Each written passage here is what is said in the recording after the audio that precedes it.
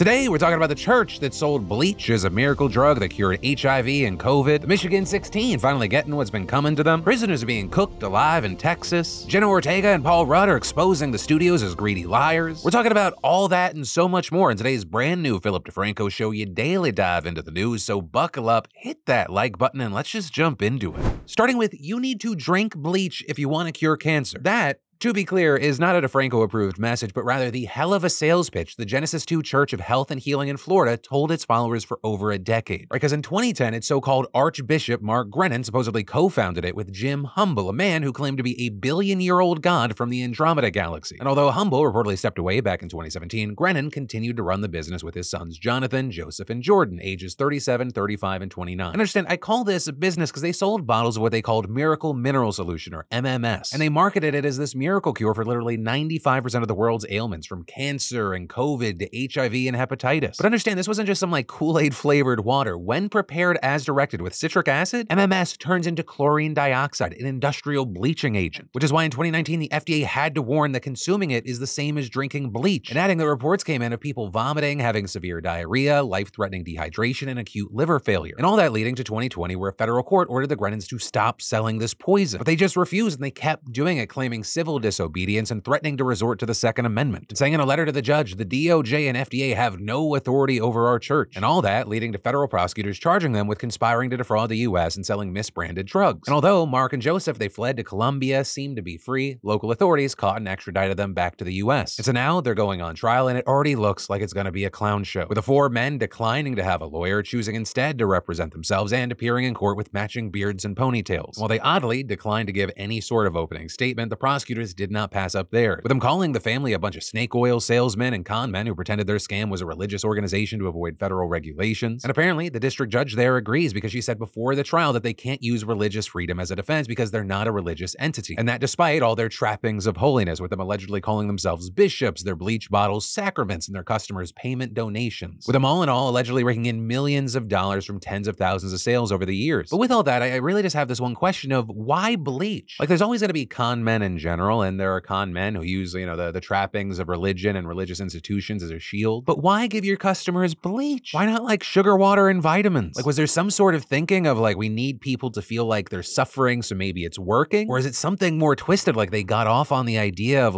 they were exploiting people's faith and making them feel worse? And then they're cooking our babies alive. Those are the desperate words of a grieving mother whose son died in a sweltering Texas prison last month. And the thing is, she's not alone, with dozens of former inmates and prisoners' relatives rallying at the state capitol yesterday, protesting the lack of air conditioning in state prisons, which become almost uninhabitable during the summer in heat waves like this one. Because since mid-June of this year, at least 9 prisoners have reportedly died from heart attacks and cardiac events in uncooled prisons where the outdoor temperature was over 100 degrees. And you also have at least another 14 dying from unknown causes in extreme heat. And although the Texas Department of Criminal Justice has not acknowledged that a prisoner died from the heat since 2012, there's a study that estimates that as many as 13% of the deaths in the state's prisons during warm months could be caused by heat. Because reportedly over 2/3 of Texas's 100 prisons don't have AC in most living areas. And keep in mind, we're talking about concrete and steel buildings with some people living on upper floors. When the temperature outside tops triple digits, the temperature inside becomes a sauna, and that's not an exaggeration. With inmates and relatives sharing their stories about this. It's very easy to kind of give into that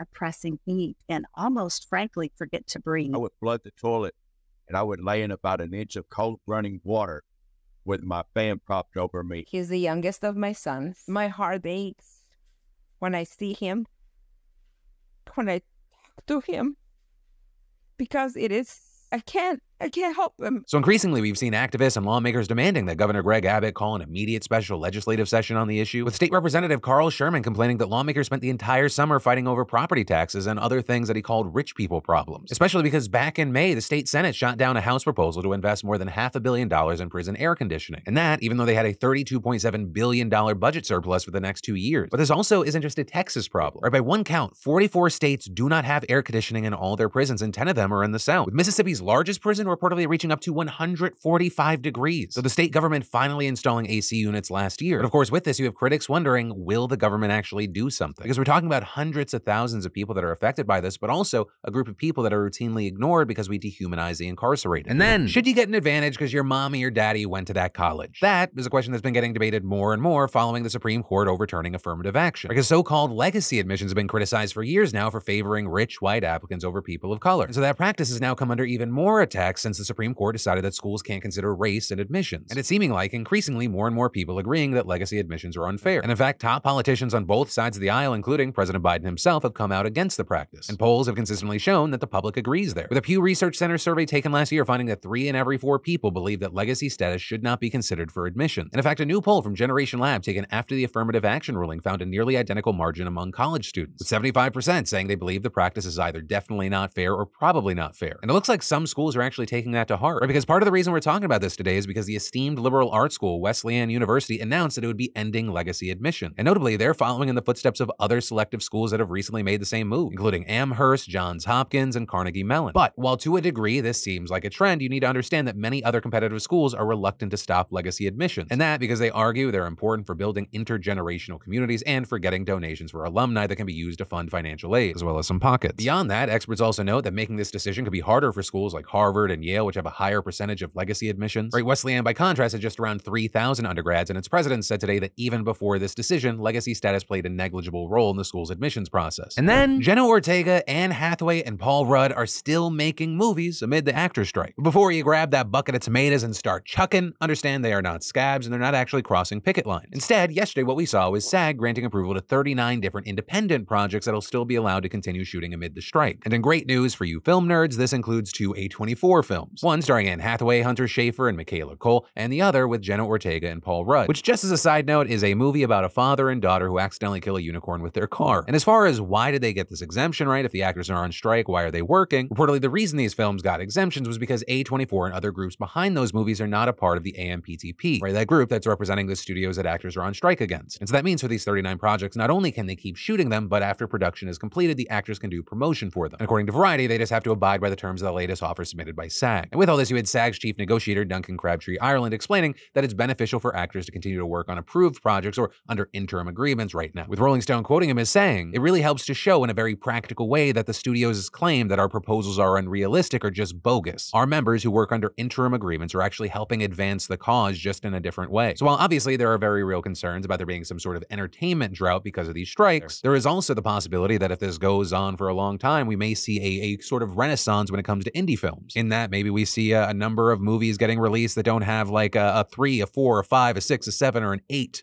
after the title, since in general it seems like many of the studios have been allergic to like original or at least new IP. And then, if you're a dog lover like me, nutrition is very important for your dog's life and well-being, but it can also get costly, which is actually why I'm excited to tell you more about the sponsor of today's show, Sundays. Sundays is fresh dog food made from a short list of human-grade ingredients containing 90% meat, 10% veggies, and 0 synthetic nutrients. And unlike other fresh dog food, Sundays doesn't require refrigeration or preparation because of their air drying process. Just pour and serve, and it's super easy to store. And I mean, we all know how much better we feel when we're getting the right nutrients and the good foods, and the same goes for man's best friend, which I will say, our dogs are loving this food. And we love feeding them quality food, but also really love the convenience of home delivery, which if you're lazy and or forgetful like me, comes in clutch. That way I don't get into that position where I'm like, oh no, I've run out of dog food. What can I give these guys because I don't have time to go to the store? But also, get this, Sundays cost 40% less than other healthy dog food brands because Sundays doesn't waste money shipping frozen packages. Instead, they spend the money on what matters, sourcing the best all-natural ingredients for your dog. Trust me, you gotta try. I loved how excited my dogs got. And best of all, you can get 35% off your first order of Sundays. Just go to sundaysfordogs.com/Phil or just use code Phil at checkout. And then the government and Big Brother have gone too damn far. That's what a group of more than 36 lawmakers argued in a letter urging the Biden administration to change federal laws that allow law enforcement to access sensitive medical data. And notably, that including abortion records, all without a warrant. With this letter coming in response to a proposed update under the Health Insurance Portability and Accountability Act, aka HIPAA. And specifically an update that would require law enforcement to include a written certification in its request for certain protected health information, vowing that the data would not be used in certain ways. But the lawmakers say that the Biden administration needs to go further and ensure that Americans' protected health information for all categories of medical care receive the the same protections that emails and location data already receive, and adding that the changes are necessary in order to protect Americans from warrantless government surveillance. With the letter specifically noting, although doctors cannot be forced to testify about their patients' medical conditions in courts across the country, patient records containing the same information can be subpoenaed by law enforcement agencies without showing probable cause of a crime and without oversight by an independent judge. So with that, the group's asking Biden to require law enforcement to obtain a warrant in order to get protected health information from doctors, pharmacists, and other medical providers, arguing that requiring a warrant for this information is consistent with the protections afforded to other sensitive data under federal law and the Fourth Amendment to the Constitution. Also pointing out that law enforcement's already required to have a warrant to wiretap someone's phone calls, obtain their emails and text messages, or track their phone's location. Beyond all that, the letter also calls on the administration to require warrants for protected health info to prevent those records from being shared with fusion centers, government surveillance clearinghouses, or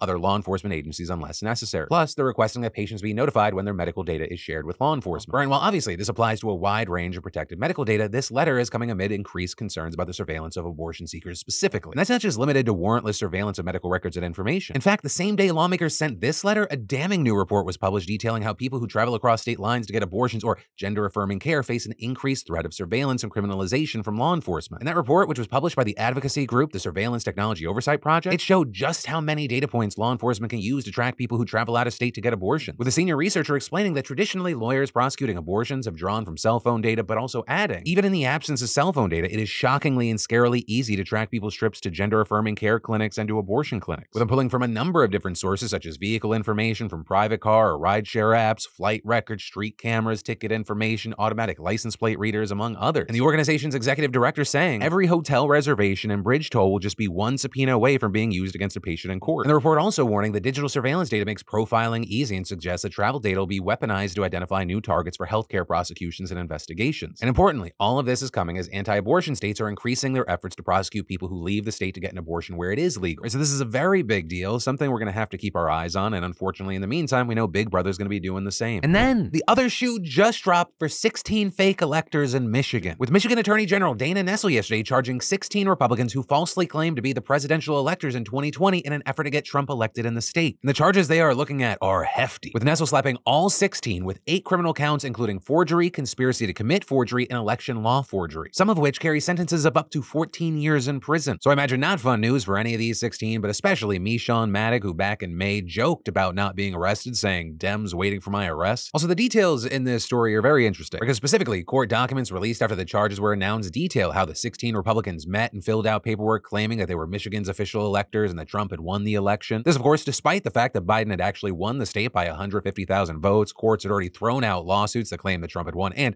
leaders in the legislature had made it clear they would not challenge the results further. But still, the fake Trump electors tried to go to the state capitol on December 14th of 2020, the day every state met and cast their vote for president. But of course, they were blocked by police because the real electors who had literally been certified by the state were already there doing their jobs. But even then, the Trump electors claimed that they were the true electors who had met at the state capitol. And it wasn't just a verbal claim. Nessel also said yesterday that the 16 Republicans actually submitted paperwork to the Senate, National Archives, and other entities making this bullshit claim, which, who could have guessed it, turned out is in fact a crime. And understand, these criminal charges are especially significant because the 16 Trump electors in Michigan weren't the only idiots who tried to pull this stunt. Right? Michigan is just one of 7 swing states that Biden won where Republicans filed paperwork claiming to be the true electors for their states. And also, Michigan isn't the only state to have launched an investigation into those actions, with probes still ongoing in Arizona and Georgia, alongside additional civil lawsuits against the fake electors in Wisconsin as well as Michigan. And while of course we're gonna have to wait to see how all this plays out, very key thing, while the Michigan probe that resulted in the charges we're talking about today mostly focused on the fake Trump electors, it's possible that it could expand beyond that, with Nessel saying yesterday, "This remains an ongoing investigation and our department has not ruled out potential charges against additional defendants." But yeah, in shocking news, someone might actually be held accountable. And then, Vladimir Putin is a little bitch. Or to put it another way, South Africa just avoided an international crisis after convincing Putin to just stay home. Because little boy Vladdy was supposed to be traveling to the country for the upcoming BRICS summit. But there was the itty-bitty problem of that whole International Criminal Court arrest warrant for him. Because South Africa is obligated under treaties to execute that warrant if Putin shows up, which obviously put the government in a weird spot, where they either don't arrest him and get in trouble with every other country that follows the ICC, or they do arrest him and then deal with Russia likely